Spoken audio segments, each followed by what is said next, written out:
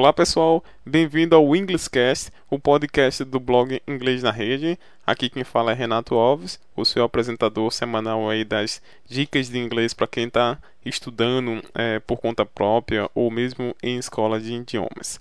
Essa semana, como eu falei na última entrevista com a Laura Saraiva, para quem não escutou a entrevista, eu recomendo muito, principalmente para quem tem intenção de viajar para o Canadá. A partir de agora eu vou tentar aí ter um esforço maior para publicar 2 podcasts durante a semana aqui no EnglishCast. Seria muito legal se você enviasse as suas dúvidas, sugestões de conteúdo que eu poderia produzir para apresentar aqui para vocês. Mas antes de apresentar o podcast de hoje, que é o nosso Q&A, eu queria dar alguns anúncios. Por exemplo, essa semana no blog eu publiquei lá, né, que nós fomos nomeados para a premiação Top 100 Language Lovers desse ano, que é uma competição que acontece desde 2008, realizada pela o dicionário Babbel e a Lexiophilus, que eu acredito que eles ficam baseados nos Estados Unidos, ficam localizados nos Estados Unidos. Ano passado nós fomos nomeados para a competição, porém a gente não passou da nomeação. Esse ano, a competição, na verdade, desse ano de nomeação, a etapa de nomeação desse ano já terminou, na verdade, no dia 20. E a etapa de votação vai começar dia 22, como eu estou gravando esse podcast no dia 21. Começa amanhã, provavelmente eu estarei publicando esse podcast na quinta-feira. Então, já dá tempo de vocês voltarem no blog Inglês na Rede, para que a gente, quem sabe, aí não fica entre os 10 primeiros, que para mim já estava bom demais. Para saber mais, vocês acessem lá o blog inglesnarede.com.br. No link tem lá o blog Inglês na Rede, nomeado para o Top 100 Language Lovers 2013. Vocês vão saber mais do que é essa competição, quais são as categorias que estão concorrendo, porque não são apenas blogs de inglês. Na verdade, são blogs de qualquer idioma. Tem também páginas de Facebook, perfis sociais do Twitter e também blogs profissionais na área de idiomas.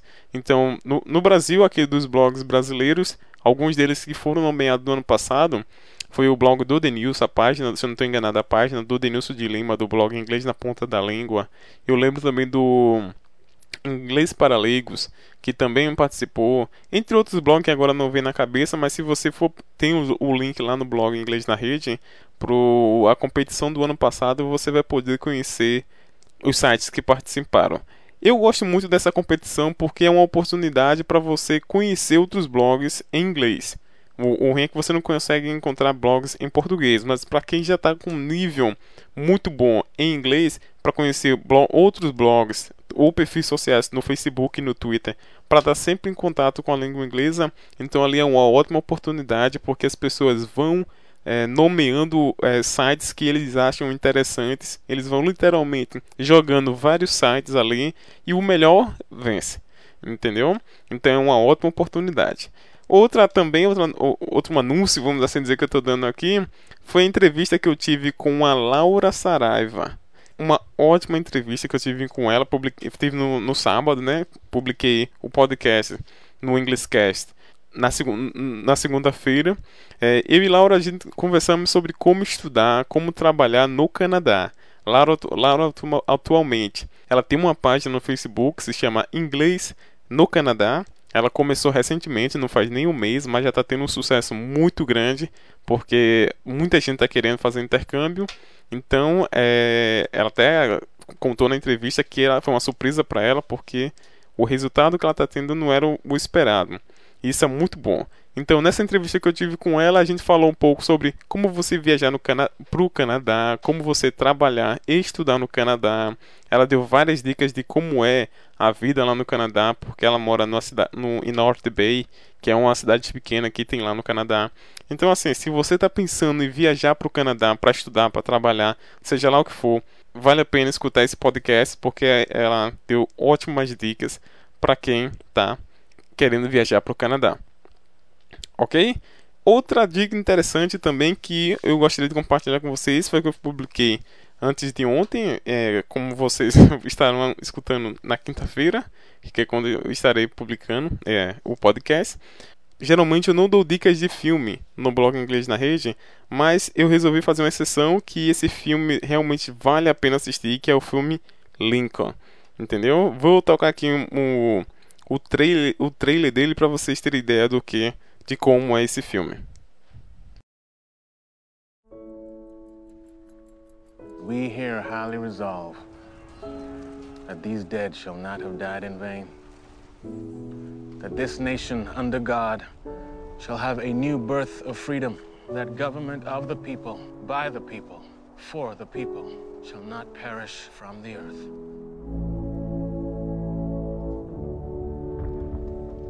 We can't tell our people they can vote yes on abolishing slavery unless at the same time we can tell them that you're seeking a negotiated peace. It's either the amendment or this Confederate peace. You cannot have both. How many hundreds of thousands have died during your administration? Congress must never declare equal those whom God created unequal. Leave the Constitution alone. We're stepped out upon the world stage now, with the fate of human dignity in our hands. Blood's been spilled to afford us this moment. Now!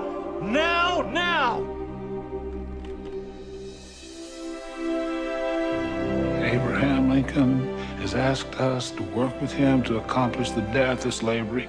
No one's ever been loved so much by the people.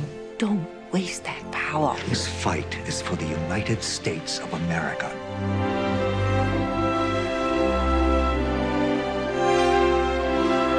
Can we choose to be born, or are we fitted to the times we're born into? Well, I don't know about myself. You may be.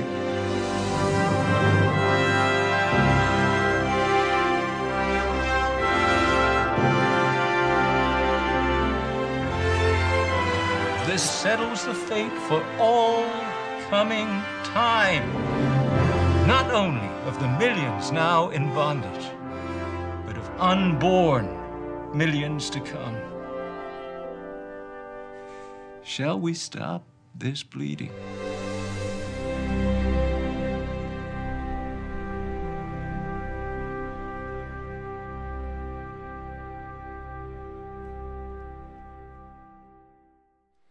Como vocês puderam escutar aí no trailer, é um ótimo filme, o filme Lincoln. Foi baseado, na verdade, na pesquisa, né, que os diretores fizeram. Eu até li no site do IMDb que, na verdade, a intenção dele inicial era fazer uma bibliografia do 16º presidente dos Estados Unidos, Abraham Lincoln. Mas aí, eles, né, nas pesquisas que eles fizeram, eles encontraram essa luta que ele teve, nessa briga que ele teve, acharam mais interessante e focaram nisso. Mas é um filme que realmente eu já assisti mais de 4 vezes desde do início do mês, porque é um filme emocionante, primeiramente, né? Você aprende também muita coisa sobre a política, o sistema político dos Estados Unidos. Você entende, né, como é que os americanos, os afro-americanos conseguiram a liberdade nos Estados Unidos. Por que houve essa guerra dentro dos próprios Estados Unidos, do Sul e do Norte, entre eles mesmos. Então você começa a entender várias coisas sobre a história, a sociopolítica, na verdade, dos Estados Unidos. É muito interessante. De preferência, eu recomendo muito que assistam em inglês. É importantíssimo porque você vai, além de estar praticando seu inglês, vai entender um pouquinho o sotaque, né, que eles usam daquela época, as expressões que eles usam daquela época. Muitas palavras não são comuns hoje em dia, embora sejam entendíveis, eles utilizam, mas não no dia a dia.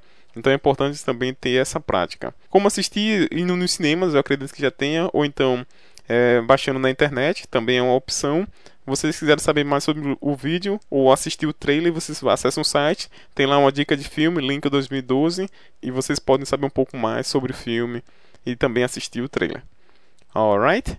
Mas vamos lá para o podcast de hoje, que na verdade hoje é o nosso primeiro podcast do Q&A. Alright? Let's go!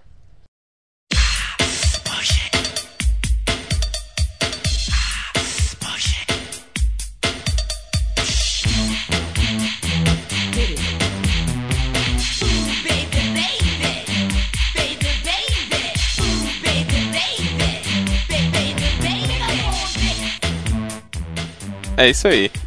Esse é o nosso primeiro episódio, na verdade, do Q&A. E o Q&A, na verdade, vem do inglês, né? Questions and Answers. E nesses episódios a gente vai responder, na verdade, perguntas. É a tradução, né? Perguntas e respostas.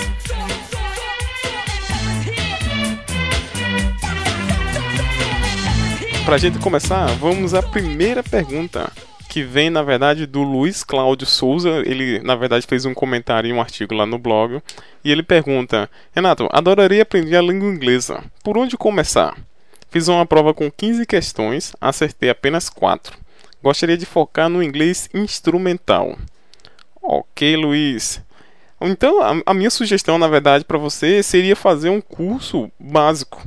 Entendeu? O ideal, na verdade, se você começar um curso, seja sozinho, organizando um conteúdo para você, ou mesmo fazendo um curso em uma escola de idiomas, seria começar do básico, entendeu? Ou, claro, se você quiser ser mais aventureiro, ou quiser tentar aprender sozinho, você pode comprar um livro de gramática, ou mesmo um livro mais aplicado para conversação básico, e ir estudando aos poucos. Entendeu? Porque aos poucos, com foco, comprometimento, estudando todos os dias, é muito certo de que você vai ver os resultados. Porém, assim, você não pode esquecer que você precisa ter um dicionário, entendeu? O dicionário é importante, principalmente quando a gente estuda sozinho, porque tudo, quando você tiver dúvidas, ou você vai pesquisar no dicionário, ao invés de perguntar a outra pessoa. Que embora ela vai dar uma explicação melhor, mas a gente não tem esse contato direto com pessoas que possam nos ajudar a respondendo, explicando como é no caso de um professor. E um dicionário é indispensável para qualquer estudante, porque ele é um amigo de todas as horas. Entendeu? Tudo mesmo que eu tenho aqui agora. Eu adquiri, na verdade, um novo dicionário que eu usei por muito tempo, o Longman Dictionary, que é aquele pequenininho e tal. Mas agora eu adquiri um maior, um melhor, que é do Oxford American Dictionary, que na verdade ele é muito mais grosso, mas também todo em inglês, é muito mais completo, vem com muito mais informações, explicações, e eu comprei ele mesmo em inglês já para me ajudar mais, entendeu, a praticar. Então tem vários dicionários no mercado que você pode comprar, alguns muito bons. Como você está iniciando totalmente em inglês, não seria recomendado, até porque, né, você ia ter mais dificuldade do que iria melhorar. Mas você falou aí também na questão das provas, né, que você fez uma prova com 15 questões e acertei apenas 4. Outra dica também que eu daria para você é você organizava seus estudos e começava a estudar. Então daqui a um tempo você voltava a fazer essa mesma prova. Entendeu? Guarda ela aí se for em online, você guarda ela nos favoritos ou em algum local que você se lembre depois, e depois de um tempo, 1, 2, 3 meses, você volta para aquela prova e você tenta fazer esse teste novamente, essa prova novamente. Aí você vê seu resultado, se melhorou, se não melhorou, entendeu? Agora é importante que você não vá, por exemplo, estuda um mês e vá de novo para a prova para fazer, porque pelo menos comigo sempre acontece isso, que precisa dar um tempo, entendeu? Se eu não consigo, por exemplo, ler um livro, por menor que seja em inglês, então eu não fico insistindo, tem que ler, porque eu sei que que eu não vou conseguir. Se o conteúdo é muito avançado, o vocabulário usado não é no meu dia a dia, então infelizmente não é possível eu colocar isso na minha cabeça. Então o que é que eu faço? Eu guardo ele, deixo ele ali, e vou pesquisar, vou estudar conteúdos relacionados a aquele livro. Por exemplo, eu vou falar da minha área, que é o desenvolvimento de sites. Então, quando eu não sei alguma coisa sobre alguma área dos sites, que é uma linguagem muito técnica, eu prego livros em inglês mesmo, que tem uma linguagem mais simples, que fala sobre aquilo, que vai me ajudar a melhorar o meu inglês. Então, quando eu vou ler aquele livro com já um conhecimento prévio, isso aí já me ajuda e muito. É claro que eu não vou saber de tudo, que a gente não consegue, mas já é uma coisa muito importante que você pode fazer. Ok?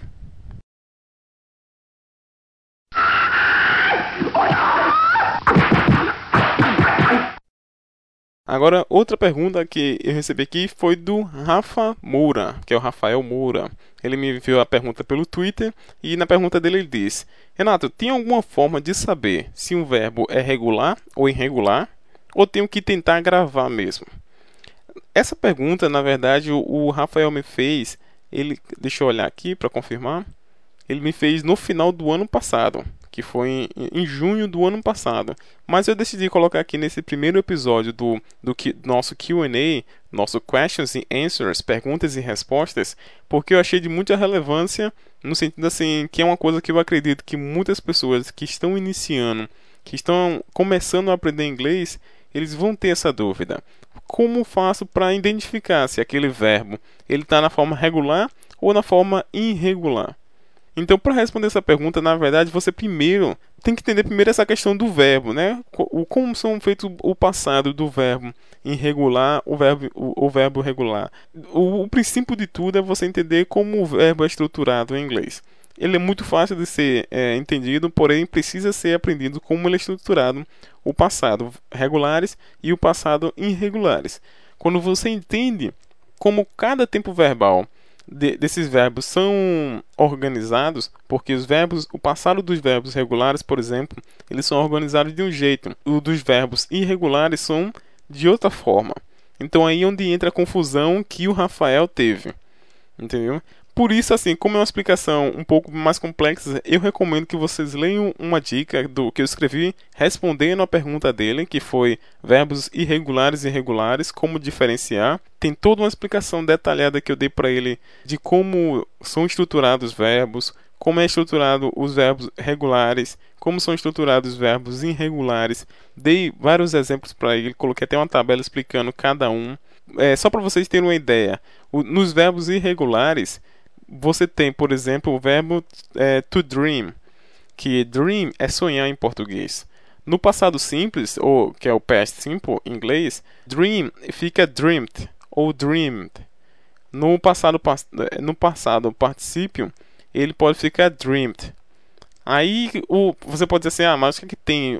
Não vi diferença nenhuma, entendeu? Mas só que aí, por exemplo, o verbo to drink, que é o verbo beber, e no passado simples fica drink. E no passado particípio fica drunk. Então, para cada tempo que ele é usado, ele vai mudar. Então, outro verbo que é o verbo to speak, que é o verbo falar. No passado simples fica spoke.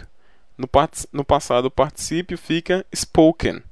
Então, quando a gente está usando esses verbos em inglês, em cada tempo verbal, no passado, dificulta. É claro, como a gente está iniciando, dificulta. Nós entendemos exatamente quando ele muda. Entendo que, na verdade, essa foi a dúvida do Rafael. Porém, é bom lembrar que com o tempo você se acostuma. Entendeu? Na verdade, você vê tanto aquele verbo usado aquela mesma forma que com o tempo você já não tem mais dúvida que aquele verbo específico ele está na forma passada irregular ou na forma passada irregular.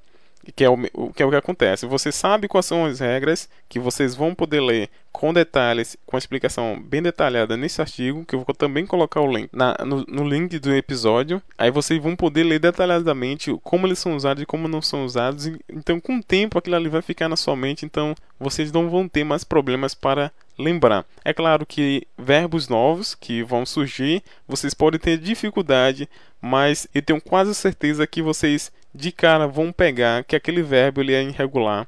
Vocês talvez não consigam entender assim, se ele está no particípio passado ou se ele está no passado simples ou se ele está no particípio passado.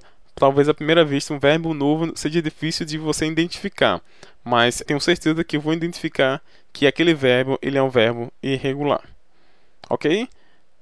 Complementando essa pergunta, também no mesmo artigo, que é o dos verbos irregulares e irregulares, como diferenciar, pergunta a Letícia: e se eu souber o verbo e não souber se ele é irregular ou irregular, o que faço? Assim, nesse seu caso, Letícia, se você tem aquele verbo, você conhece ele, entendeu? No exemplo que eu dei aqui, por exemplo, do speak. Você conhece do you speak English, é um verbo bem comum para os estudantes de inglês. E você não sabe se ele é regular ou irregular, a única forma é você olhar no dicionário. Entendeu? Não existe uma maneira assim de você olhar de cara um verbo novo, entendeu? E você dizer que ele é um verbo regular ou um verbo irregular. Até porque tem verbos, por exemplo, que eles confundem muito, entendeu? Não é aquele que dá um exemplo, por exemplo, do verbo to dive, que é o verbo assim de mergulhar, que no passado particípio ele tem uma regra muito parecida não, igual à regra dos verbos regulares. Quando vocês lerem um artigo mais uma vez, vocês vão entender que regra é essa, que está bem detalhado o artigo.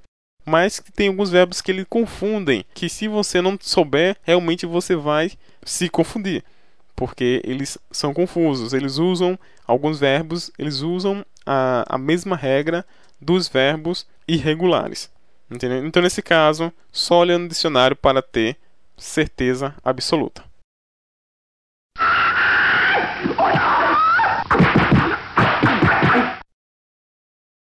Passando para outra pergunta agora, que vem da Osni. Eu acredito que esteja pronunciando certo. A Osni, ela diz assim: Hi, eu sou a Osni e estudo inglês por conta própria já há uns 4 anos. Falo razoavelmente bem, escrevo também, mas eu não consigo entender nada do que é falado e algumas coisas que são escritas também. Quando eu penso que aprendi tudo, tem um montão de coisas que preciso saber. Parece que o inglês está se mudando. Acho que não consigo acompanhar esse ritmo. Queria saber como poderia melhorar minha compreensão sem ficar fazendo traduções mentais. Great question. É uma ótima pergunta porque isso acontece, acredito, com a maioria dos estudantes. Eu não posso dizer de todos, mas acontecia muito comigo, que é aquela coisa de... Tinha aquela situação, eu posso até dizer que seria um trauma. Não seria um trauma, seria um padrão. Que você está ali constantemente estudando, porque se a gente for pensar direitinho, o que é que a maioria dos professores de inglês eles nos ensinam para que a gente melhore o nosso inglês? É que você coloque o inglês na sua vida todos os dias. Porque o inglês é um idioma, é uma língua viva. Então ela precisa estar sendo alimentada para você crescer, para a língua, esse idioma crescer. Então você precisa estar ali todos os dias estudando. Porém, no meu caso, acontecia de eu passar todos os dias estudando e eu me deparava com situações onde mesmo assim eu não conseguia entender. Então é claro que aquilo ali me deixava meio triste, porque eu achava que não estava tendo resultado. Eu sentia essa mesma sensação que você sentia, Osni, que o inglês mudava constantemente. Era como se hoje eu estudasse aquilo ali e amanhã aquilo ali não existisse mais. Aquilo ali já tinha mudado aquele assunto, já tinha evoluído, já era uma coisa mais avançada, então eu não conseguia acompanhar. Era uma coisa que parecia que eu não ia acompanhar aquele ritmo, entendeu? E que na verdade o meu erro, não sei se é o seu erro, Osner, mas o meu erro é porque eu não tinha um controle do nível do conteúdo que eu consumia. Ou seja, como estudante autodidata, um dos maiores problemas é que a gente não sabe o nível que a gente deve estudar. A gente pode estar estudando um conteúdo que pra gente, nós achamos que seja básico, mas na verdade a gente precisa de outros conteúdos base para estar estudando aquele ali, certo? E isso acontece muito. Então dá a impressão de que inglês é muito difícil de se aprender, ou então de que a gente está estudando, mas a gente não consegue entender, porque na verdade precisa daquela base para que chegamos lá. E era o que acontecia muito comigo, porque quando eu comecei a estudar inglês, eu achava que quem sabia gramática sabia inglês. Hoje eu sei que eu estava totalmente errado. Então eu estudava o present perfect, isso quando eu nem dominava o verbo to be. Vejam como que loucura. Eu nem dominava o verbo to be, que é um dos verbos mais básicos e um dos mais importantes para você estudar as outras fases gramaticais, os outros tempos gramaticais. Então eu já estudava o present perfect, já estudava os verbos modais, já estudava assuntos totalmente muito mais avançados, entendeu? Que, claro, eu conseguia ter uma noção, mas não conseguia entender completamente seu uso. Tanto é que muito tempo depois eu tive que estudar tudo novamente para realmente poder entender com certeza. Então acontece muito isso. Agora, o que é que você poderia fazer para melhorar, né, a sua compreensão sem ficar fazendo traduções mentais? Que é outro problema que quando a gente está iniciando, a gente traduz muito na nossa mente. A gente traduz na nossa mente, a gente pega a informação, traduz e depois responde.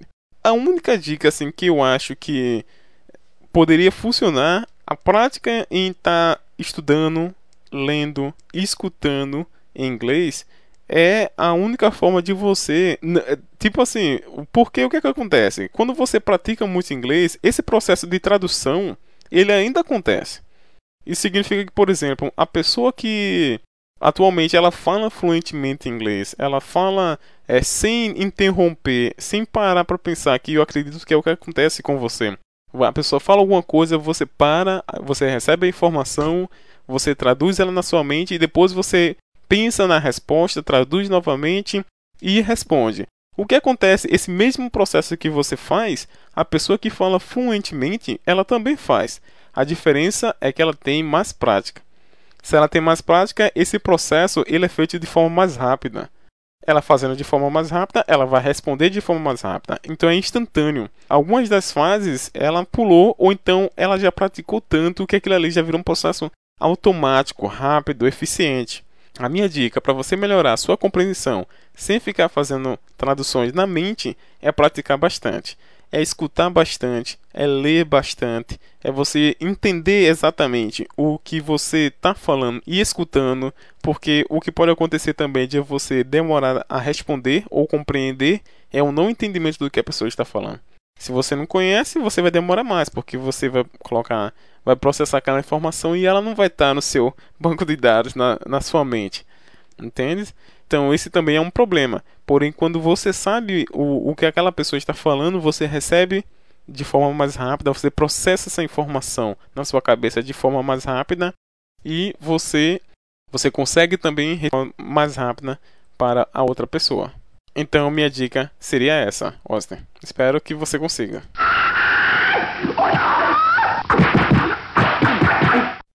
A próxima pergunta vem agora da Jéssica Oliveira. Ela fez essa pergunta no Twitter, que é, para quem não sabe, o Twitter do blog Inglês na Rede é o Inglês na Rede, muito simples. o do Facebook é diferente, que é Inglês na Rede Blog. Depois, se quiserem deixar perguntas, dar alguma sugestão, críticas, é muito importante, pode deixar nessas redes sociais que estamos ativamente lá. Essa pergunta vem da Jéssica Oliveira, ela fez alguns dias atrás, através do Twitter, né? Pro nosso Twitter. E ela pergunta, o que significa Football on Tap? Football on Tap. Eu, na verdade, eu não conhecia essa expressão. Eu tive que dar uma pesquisada. Pelo que eu descobri, Football on Tap, na verdade, ela é uma expressão coloquial. Na verdade, ela tem vários sentidos, porque tem o tap, que como substantivo, como verbo, como substantivo contável, como substantivo incontável, várias expressões na verdade que eu encontrei com tap, mas essa junção de football on tap, ela tem a ver com uma expressão informal que tem nos Estados Unidos, é importante, não na Grã-Bretanha ou no inglês britânico, mas nos Estados Unidos, no inglês americano, que é quando você vai fazer alguma coisa planejada em um horário específico. Tem um exemplo muito bom que eu achei, que foi o do dicionário do Macmillan Dictionary, que ele dá esse exemplo. What's on tap for tomorrow? Ou seja, o que está organizado para amanhã? O que nós organizamos para fazer amanhã? O que está planejado para amanhã? What's on tap for tomorrow? Mais uma vez, o que vamos fazer amanhã?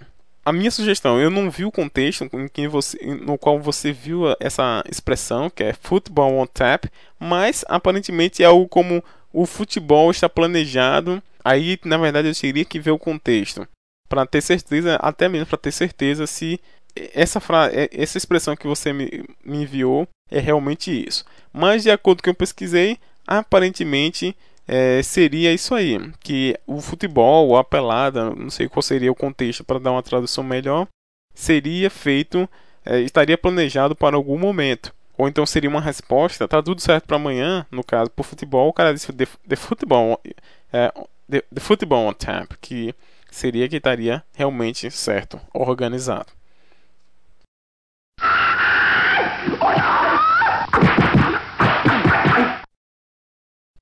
A próxima pergunta é da Beatriz Mendes. Ela fez uma pergunta nos comentários do blog Inglês na Rede.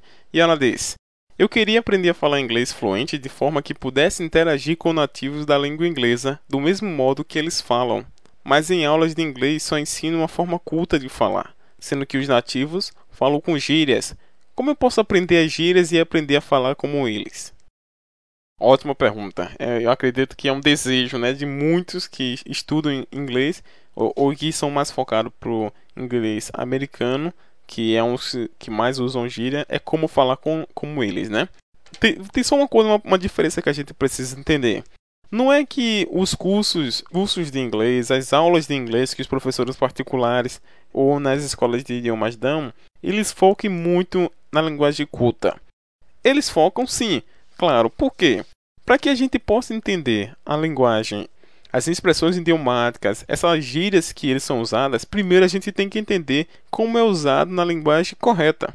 Porque como eles falam gramaticalmente errado, como é que a gente vai saber se eles estão falando errado se a gente não souber a forma certa? Então é primeiro entender. Porque qual é a primeira fase? Nós temos que entender como é que é a linguagem culta. Então é isso que essas escolas de idiomas elas oferecem. Cursos de inglês que vocês conheçam a base, a forma simples, a forma mais comum, a formal, que é o ideal, né, que vocês vão para esses países falando da forma corretamente. Ao invés de, por exemplo, imagine, né, que as escolas de idiomas focassem nas gírias, nas expressões idiomáticas, nos palavrões. Então vocês iriam para um país que você não conhece falando de forma errada. Entende? Então isso não seria bom, iria dificultar a comunicação quando você chegasse lá. Então aqui você aprende a forma culta. É isso que as aulas de inglês nas escolas de idiomas elas ensinam. Às vezes, claro, elas focam muito na forma culta do que deveriam. Entendeu? Pelo menos é o que eu escuto muito. Eu nunca fiz curso de inglês em escola de idiomas, então não posso confirmar com certeza. Mas o que eu escuto aqui é muita gramática, é muita forma culta. E isso para quem está querendo ter prática, conversar em inglês, não é o ideal. Só que aí, na verdade, já é outra escolha, né? É uma escolha sua do curso certo para o seu objetivo. Entendeu? Se você quer pronúncia, você quer melhorar a sua pronúncia, você quer falar inglês, então é claro que você antes de entrar no curso, você pesquisa para ver se aquele curso é ideal para você. Mas se você está começando agora, então o curso com a forma curta é o ideal. Mas voltando para sua pergunta, de fato, os americanos, os nativos, eles falam gírias, como nós brasileiros falamos muitas gírias, que talvez uma pessoa que estivesse estudando inglês no seu país e viesse para cá, iria ficar todo perdido, porque a língua é língua viva. Ela muda, ela inventa, expressões são adicionadas a cada dia, entendeu? Cada região tem as suas gírias, suas expressões. Para aprender as gírias e falar como eles, primeiro para aprender as gírias. As minhas dicas seria comprando livros e dicionários que ensinam as principais e mais comuns gírias. Como eu disse, como as gírias, a língua é viva, as expressões elas são criadas diariamente. Então você pode estar lendo um livro agora que fala de uma gíria que na verdade é totalmente outra, ou outras, lá no dia a dia. Mas esses dicionários de gírias e expressões idiomáticas, eles ensinam, vamos dizer assim, as mais comuns, usadas nos Estados Unidos, por exemplo, ou então na Grã-Bretanha. Entendeu? E é bom ser focado, porque a Grã-Bretanha é outro país, ele tem gírias específicas, formas de falar expressões específicas. Então é importante você pegar dicionários e livros nesses assuntos específicos para cada país que você quer saber. Essa é uma opção. Já para melhorar a fala, a pronúncia, tem várias formas. Uma que eu acho que é muito boa, que é escutar. Escutar e assistir. Você pode também assistir filmes, assistir seriados, trailers, minisséries, escutar bastante podcast. Talvez um desse aqui não ajude muito porque esse aqui é todo em português, mas há vários podcasts em inglês.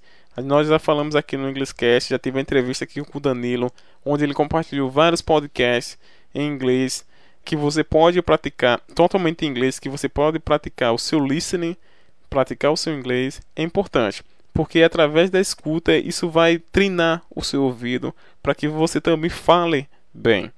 Entendeu? É aquele ponto, de vez em quando a gente estuda bastante escrita e esquece do listening, esquece da escuta.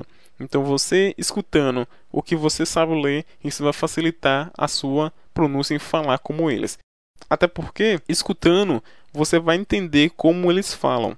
Entendeu? Principalmente filme. Tem muita gente que prefere assistir filme em português, com legenda em inglês. Não é bom. Então, o bom seria que fosse o filme totalmente em inglês. Quando você está começando, com a legenda, porque aí você está lendo e escutando ao mesmo tempo. Então isso é muito bom porque você sabe como são pronunciadas as palavras. Você pode também estudar phrasal verbs, que a maioria das expressões que eles falam são com phrasal verbs. É algo interessante. Os idioms, que é as expressões idiomáticas, também é outra dica que você pode usar, Beatriz, para melhorar a forma como você fala.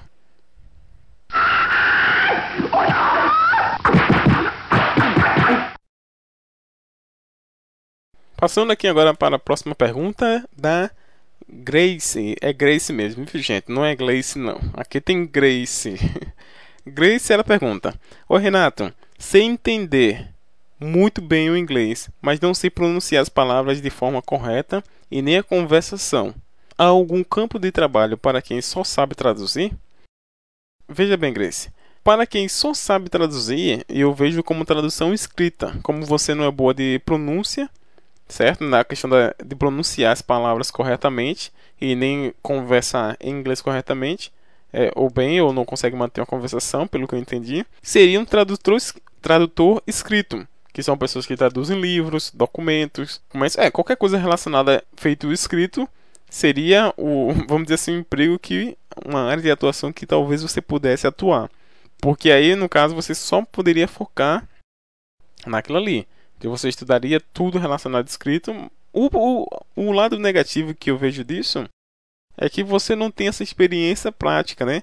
É importante você saber se comunicar, por mais básico que a sua conversação seja, ou por mais ruim que a sua pronúncia você acha que seja, entendeu? É importante.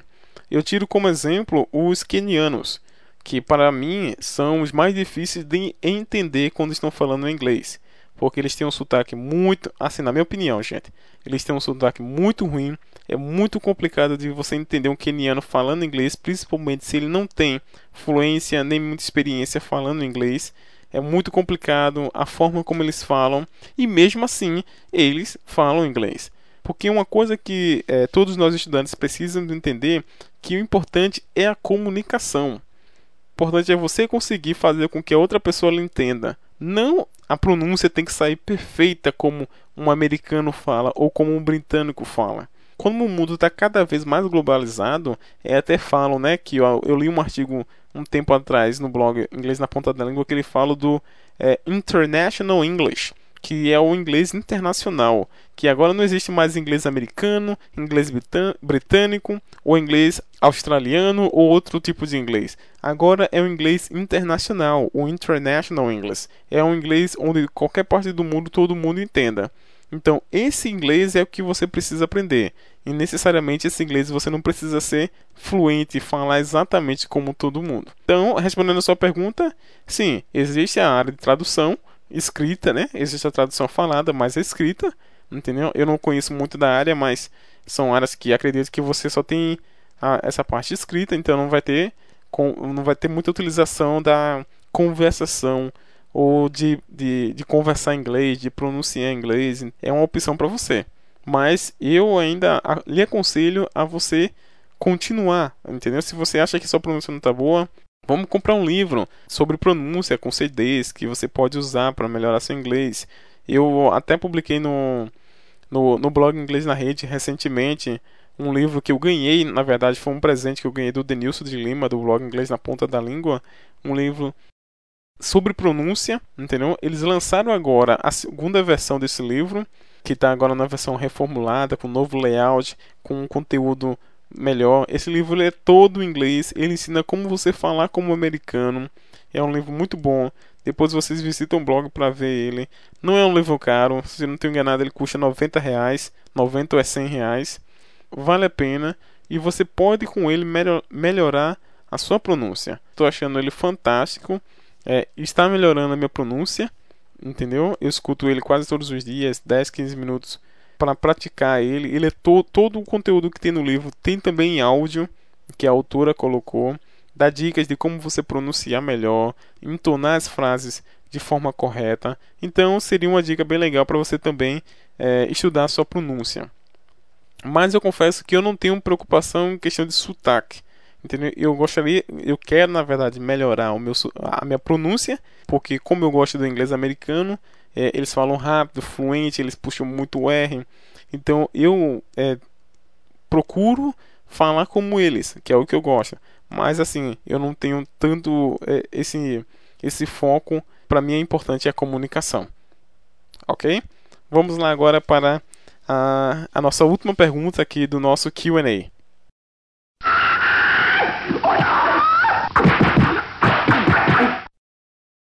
A pergunta é: como eu posso melhorar meu inglês de uma maneira que eu vá adquirindo bastante vocabulário naturalmente? Ok, então a pergunta é como você melhorar, né, o seu inglês ao mesmo tempo que você está adquirindo vocabulário. Acredito eu que a melhor forma que você pode fazer para adquirir vocabulário ao mesmo tempo que está aumentando o vocabulário é através da leitura. Por quê? Através da leitura você está lendo, ou seja, você está praticando seu inglês. Nesse caso, você está melhorando seu inglês. Você está aprendendo palavras novas. Você está praticando palavras que você já conhece e conhecendo outras. Então você está ganhando vocabulário, certo? É uma vantagem muito boa. E você escutar. Entendeu? Escutar, você está fazendo a mesma coisa. Quando você escuta inglês, você está praticando palavras que você já conhece e você está conhecendo palavras novas, pronúncias novas. Isso é uma forma também de você ganhar vocabulário naturalmente. Entendeu? Mas a leitura, eu acredito que tem um foco maior, porque a pronúncia, quando você está escutando o inglês, às vezes você não sabe como uma palavra é escrita. Então você não vai naturalmente entender ou conhecer aquela palavra. Porém, quando a gente está lendo, não. Ali você está lendo que aquela palavra se pronuncia speak, aquela palavra se pronuncia house. Então você está vendo como ela é escrita. Você não sabe como ela é falada ainda. Mas aquilo ali você pega com o seu dicionário, com o seu amigo, o dicionário de inglês, pesquisando ali, vendo qual é o significado dela, você já grava aquela informação. Então você basicamente já ganhou mais uma palavra, já acrescentou mais uma palavra no seu vocabulário. Então fica muito mais fácil, é mais natural, entende? De você aprender inglês dessa forma, ok? Pessoal, acredito que seja só. Respondemos aí mais de 10 perguntas para todos. Se você tiver alguma pergunta, dica, crítica ou sugestão, entre aqui no EnglishCast, na parte de perguntas. Você pode deixar lá. Se também você quiser, você pode deixar a sua pergunta em áudio, que eu coloco aqui também no EnglishCast. Para fazer a pergunta em áudio, você fala seu nome, de qual cidade você é do Brasil, ou se for do exterior, de qual país, e você coloca a sua pergunta. Entendeu? É simples, você clica lá, ele abre uma abazinha no seu navegador. Nessa aba ele vai pedir para você gravar, e depois de gravado ele dá um link, que esse link você vai colocar no formulário de perguntas. Aqui mesmo no site do EnglishCast tem a abazinha perguntas, e tem aqui um espaçozinho que é grave sua mensagem e coloque o link. Se você clicar nesse link, grave sua mensagem, ele vai abrir uma aba onde você vai poder gravar a sua pergunta, e o link, quando você termina de gravar, você coloca nesse espaço embaixo desse nome, grave sua mensagem. Envie a sua pergunta, que eu respondo aqui no nosso próximo Q&A, ok? No nosso Questions and Answers. That's all for today, folks. Thank you for listening to our podcast. See you next week. Bye bye. See ya.